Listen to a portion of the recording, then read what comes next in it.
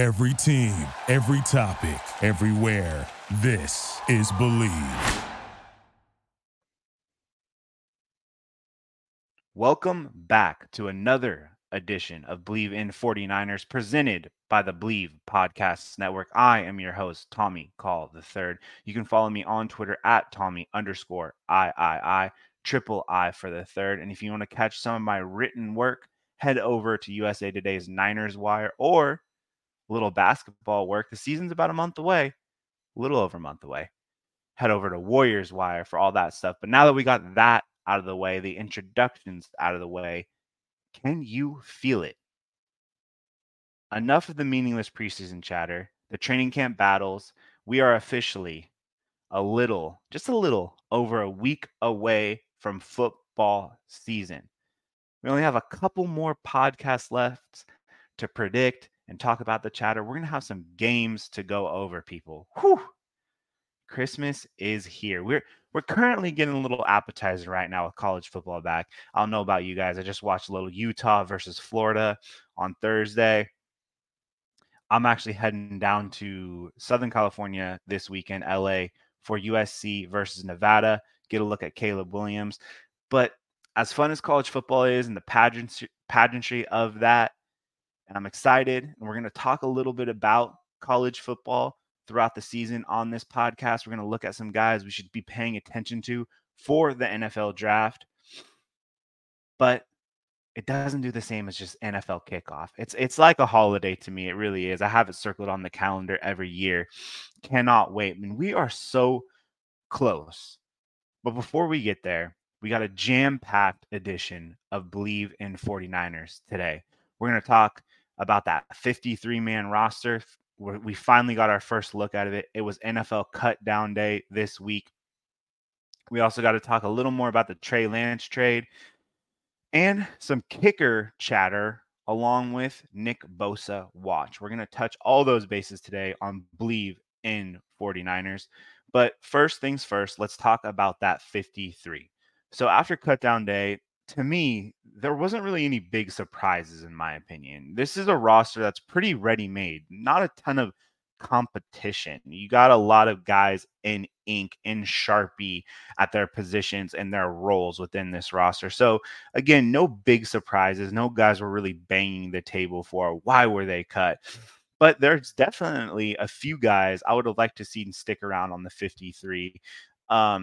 Mainly one player in particular, and it shouldn't come to you as a surprise if we are talking about him. It is Deshaun Jameson. Starting with him, he's a guy we talked a lot about on this podcast throughout training camp. He's a guy that personally impressed me. He seemed to get a ton of respect from not only the coaching staff with praise from Steve Wilkes, the defensive coordinators, but other players were mentioning him by name when they were at the podium throughout training camp. And on the field, he showed like he had solid footwork. He could tackle on the boundary. And maybe most importantly, he brought some experience in the kicking game as a returner.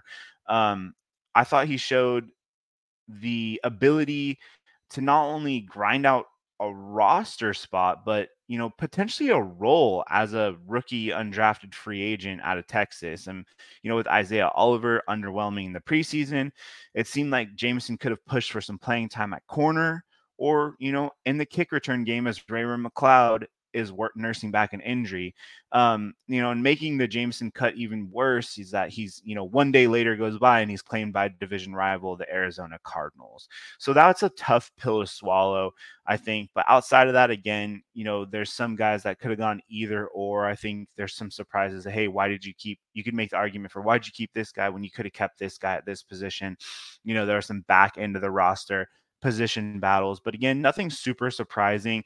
Nick Zakelj over Elm Manning, Keith Ishmael, all three of those guys, I think, showed, well, not really Nick Zakelj, but showed some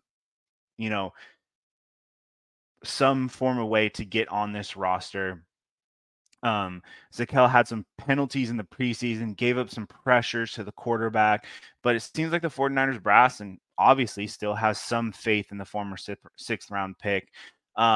I know there was a lot of, Elm Manning fans. I wrote about him for Niners Wire earlier in the week. T.Y. McGill, I feel like you could have made the argument for him.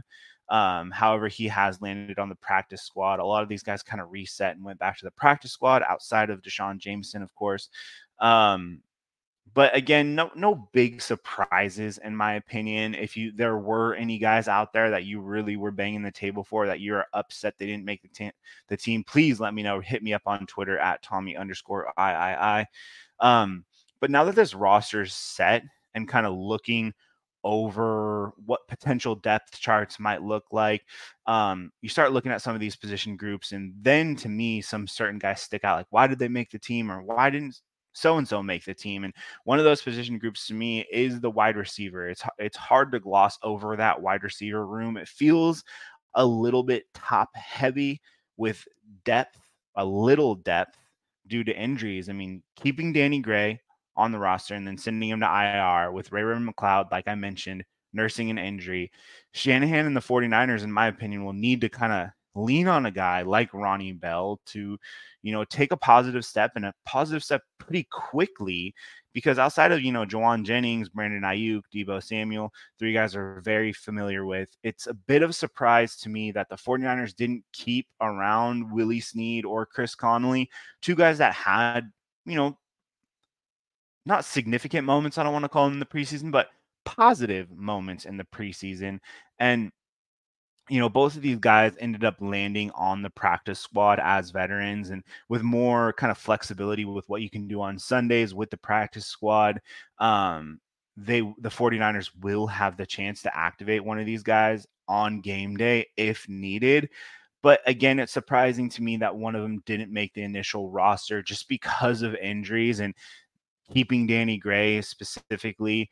It seemed like Shanahan would have wanted one of these veterans in the room, but obviously they're there on the practice squad. We'll be working with the team day in and day out. So it's not a massive need, but again, it's something that kind of stuck out to me when you're looking over the depth chart with a team that doesn't have a ton of surprises. Another group I kind of wanted to look at is, the tight end room. While George Kittle's a star, there is an injury history there. And the 49ers used 2 picks on draft day at that position. So that screamed to me, they obviously felt the need to address it. And like we've talked about on this podcast before, we know who Ross Dwelley is. We know who Charlie Warner is at this point in their career. And, a guy like Cam Latu, who we've talked about a lot, a guy I have had high hopes for this season, and for his season to kind of come to an end before it's begun after just a disastrous preseason is disappointing. However, late round pick, 7th round draft pick, Braden Willis makes the 53. All 3 7th rounders for the 49ers made the 2023 roster. There is some intrigue there with Willis with me. He's a guy I'm going to be keeping an eye on. I don't obviously see the 49ers kind of throwing him out there into different packages in the season, but for a guy that's going to be there every day getting reps with these guys, and he showed a little bit of grit, a tough guy to bring down, has a little pop, has a little toughness, just looks the NFL body on top of that. He's a guy that I'm interested in seeing kind of develop with the 49ers as he goes. I thought he flashed at times in training camp, didn't really show a ton in the preseason, still a bit of a mystery there, but out of all these guys that were kept on the back end of the roster, in my opinion, Willis is a guy to keep an eye on, as just let's see how this guy develops. The 49ers, obviously, we know what they did with George Kittle and how they can develop these guys. It'll be interesting to see kind of where Willis fits in. Maybe a year from now, we're talking a little bit differently about him. Again, cut down day for the 49ers. No major surprises. This roster is not incredibly different than I think what we expected a month ago, 2 months ago, 3 months ago after the draft. This roster kind of speaks for itself. There shouldn't be many surprises outside of maybe the quarterback room, specifically with QB2 and the Trey Lance saga in San Francisco officially coming to an end, as he is now a member of the Dallas Cowboys. After losing the 49ers backup QB job, Lance was traded to the Cowboys for a 4th round draft pick. Tough pill to swallow for a lot of people out there listening. I personally was a Trey Lance fan. You guys have heard me talk about him. I kind of wanted to see this thing through through to an extent. But, at this point, in my opinion, this conversation has been not only beaten into the ground, but it's been run over and over again. And everyone has an opinion. Everyone has their 2 cents on this, and rightfully so, because it has been such a polarizing topic. And, I think it's as simple to me as a young player that needed reps to develop, a guy that didn't have a lot of a resume, a big background to build off of. And then when he came to Santa Clara, he didn't get those reps he needed to develop correctly. Injuries obviously put a halt to a lot of that. But, after kind of waiting to get those keys, him getting injured, it's kind of that wrote most of Lance's story in the Bay Area. Obviously, we can't gloss over Brock Purdy's just breakout last year. Obviously, that stalled things for Lance, but kind of I want to leave this conversation at this because there's a few issues that stick out to me that I feel like we haven't talked about on here. But Kyle Shanahan, John Lynch have been under fire, I would say, this week over the Trey Lance decision, the Trey Lance draft pick, everything that happened. And, that's going to come with any move, any big trade, whether it works out, whether it doesn't, even if they, a lot of people don't even give the praise if the trade does work out. But in my opinion, this is where I land on it, where the big issue and kind of the head scratcher to me is with the 49ers is, Kyle Shanahan, John Lynch, Adam Peters, Rand Carthen, who was here when that pick was made, and whoever else was in the room when that decision was to trade those draft picks to Miami to potentially trade up to get Trey Lance. Let's just call it they had Trey Lance in mind from the jump. That to me stood out as a win now decision because you obviously had a quarterback that you've learned was good enough to at least get you to a Super Bowl, good enough to, win playoff games. But this move to trade for a young guy, a franchise quarterback, was a win now move because they mortgaged their future on it. They were giving up multiple priority draft picks to trade up and get Trey Lance. When that happened, it seemed to me, let's go in reverse a little bit. When that trade happened and Trey Lance was the guy they were targeting and Trey Lance was the pick on draft day, it seemed to me that they saw enough from him at North Dakota State, that he could go in there and compete and win on game one. It didn't seem like this was some developmental project as much as maybe I needed to see it as. But if you're going to trade 3 first-round picks for a guy with a roster that had, playoff aspirations, Super Bowl aspirations, at that time, it seemed like you need to figure out pretty quickly what you had in Trey Lance. And they didn't do that. It was stalled, and how they handled things with Jimmy Garoppolo and everything from there. It was just a bumpy ride from the start. And,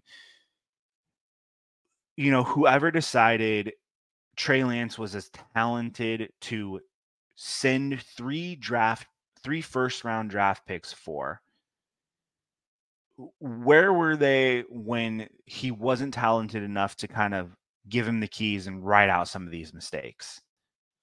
I understand the injury. I understand the injury happened, but I'm talking year one, and I just wanted to see more of it. And I think that there was just the minute that Trey Lance was drafted by the 49ers and you weren't on the phones to try to solve the Jimmy Garoppolo issue and just let Lance be the guy, maybe bring in another veteran.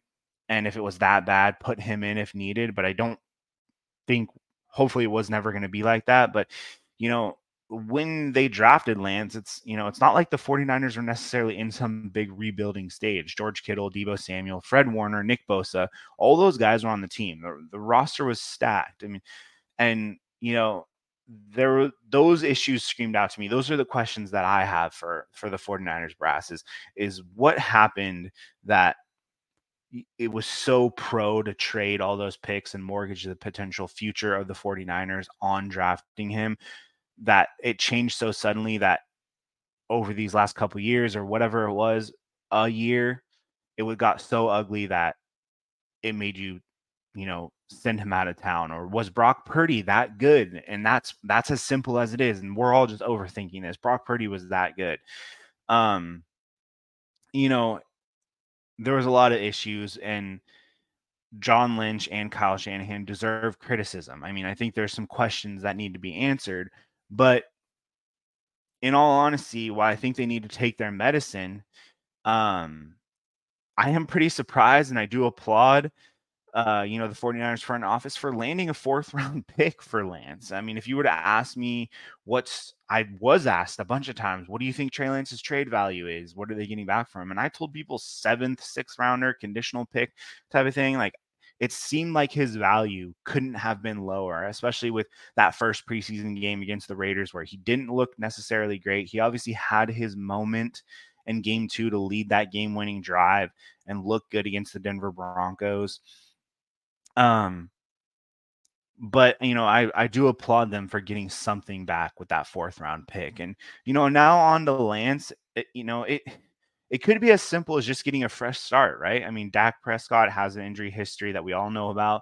There's a chance he has a path to playing at some point, and it seems like the Cowboys, are at a crossroads themselves where if Dak doesn't perform this year right away, his ticket could be close to getting punched in Dallas. And so there should be some alley pathway to potentially Trey Lance seeing some playing time. And I also, even if that playing time doesn't come or whatever, I think what's best for him at this stage in his career, and I wouldn't even call it a stage, I would call it this moment, is for him to have a clear role, right? Where there's no competition, there's no jumping from starter. Is he the starter? Is he not?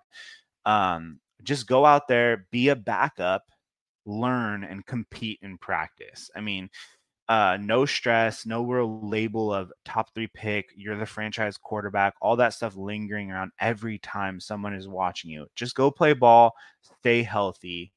I think that is a good step for him at this point in his career, because you'd have to be crazy to not think that this kid is pretty talented. I mean, we've talked about it enough. The traits are there, the arm strength's there, the mobility is there, the size, all those things. So just, know your role, own your role, be QB2 for the Cowboys. I'm rooting for him. I really am. I'm interested in seeing how this goes, how he develops behind Dak Prescott there. And that kind of sentiment also screams for the 49ers similarly. I mean, it just kind of moving away from this cloud of this 2 to 3 year period of what it's felt like, where this position drama at the most powerful position in sports, finally there's clarity in Santa Clara. Jimmy Garoppolo versus Lance versus Purdy, Lance versus Darnold. These are questions every player, every coach has to answer day in and day out. We have to talk about it here on this show.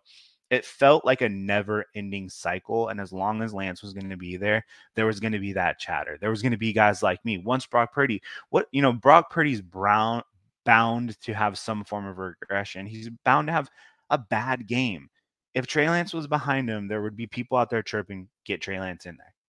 What leash would Purdy have? And now that he is the guy, that feels good. It feels a weight lifted off, I think, the 49ers shoulders, Kyle Shanahan's shoulders.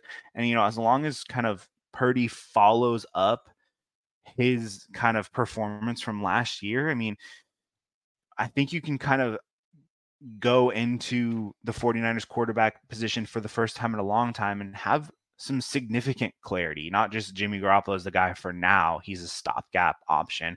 It feels like Brock Purdy has every chance now to be the franchise quarterback for the San Francisco 49ers for a pretty significant time. And that, to me, feels like the first time I'm able to say something like that about that position group in a long time. And so it, in a long, twisted way, it seems a bit like a win-win, because Brock Purdy helped save the 49ers and John Lynch and the Trey Lance pick, and they now are on 2 completely different paths, and that just might be the best solution for both sides. Before we move off this quarterback, conundrum specifically, Jimmy Garoppolo, he was in the news earlier this week during an interview with Sports Illustrated. He was asked about, Trey Lance, the trade. I think what he called it was like a weird situation. He kind of smirked, with Lance. He said, there's a lot of weird situations in San Francisco or over there, whatever he said. And during his time with the 49ers, Jimmy was, a constant pro. He seemed to handle the questions and the chatter better than anybody. And he was a guy that wasn't a big talker, and he kept his head down and kind of said all the right things whenever they needed to be said. And so maybe for him to say this now feels a little bit heavier than we might be making it out to be. He knew Trey would hear that. He knew Kyle would hear that. He knew John Lynch would hear that. He knew we would hear it. And, it did stick out a little bit to me this week. I don't love, going back and forth on the he said, she said, and having these big reactions to these type of things. But personally, I mean, that one from a guy like Garoppolo did seem to carry a little bit more weight. I don't know what it means, but I mean, it's obviously a little bit of chirping back and forth to his former team. Okay. So the Trey Lance saga is over. We can kind of wrap it up. We're obviously going to keep an eye on him here over on Bleav in 49ers, but a couple more things to wrap up on this edition of the pod, starting with who is going to kick in week 1 against the Pittsburgh Steelers for the San Francisco 49ers. Zane Gonzalez went on the IR. Rookie Jake Moody is still nursing a quad injury. John Lynch recently provided an update saying, Moody's tracking to be ready for week 1, which is positive. But it wasn't a pretty preseason for the former Wolverine. There were some missed kicks, missed PATs, and on Friday, I believe it was, on Thursday, the 49ers added former Chiefs, Steelers, and Jaguars kicker Matthew Wright to the practice squad. He's the first kicker in the practice squad. It looks like he's the insurance policy if Moody isn't ready in week 1, with the injury. And the thing about Moody is that, I wanted to mention is with the injury and the misses in the preseason, how much does Shanahan trust the rookie kicker? Let's say it's 4th and 3 and the 49ers have a chance for a 50-yard field goal or to go for it. Does Kyle Shanahan send the offense back out there and go for it because he's worried Moody might not be able to handle that kick? Will he let Moody pick his spots from different ranges, or will he want the 49ers to move the ball closer and get it more comfortable for the rookie kicker? I think that's something we have to pay attention to. Just with this situation, it might be solved right away. The first drive of the season, Shanahan sends Moody out there for a deep kick. But obviously, with everything we know about just rookies in general and the trust that comes with it, I think that's something we need to pay attention to a little bit. It's an interesting one to me because I did like the fact that in the win against the Broncos prior to the injury that Jake Moody got to see that last one go through and got to see that field goal, the game-winning field goal, the team come out on the field, be the guy who won the game, quote, for the Niners. Have him have that. That could have solved a lot right there, but we didn't get to see it because of the injuries in preseason in week 3. We didn't get to kind of get a conclusion paragraph on what was Jake Moody's preseason. So we'll just have to go into the regular season and see how it goes. But I think it's something essentially to monitor. Obviously, Matthew Wright will probably be the guy if Moody is not ready. And Matthew Wright played for the Steelers. He's kicked at, Heinz Field before, so he should be ready. Kicked for the Chiefs last year.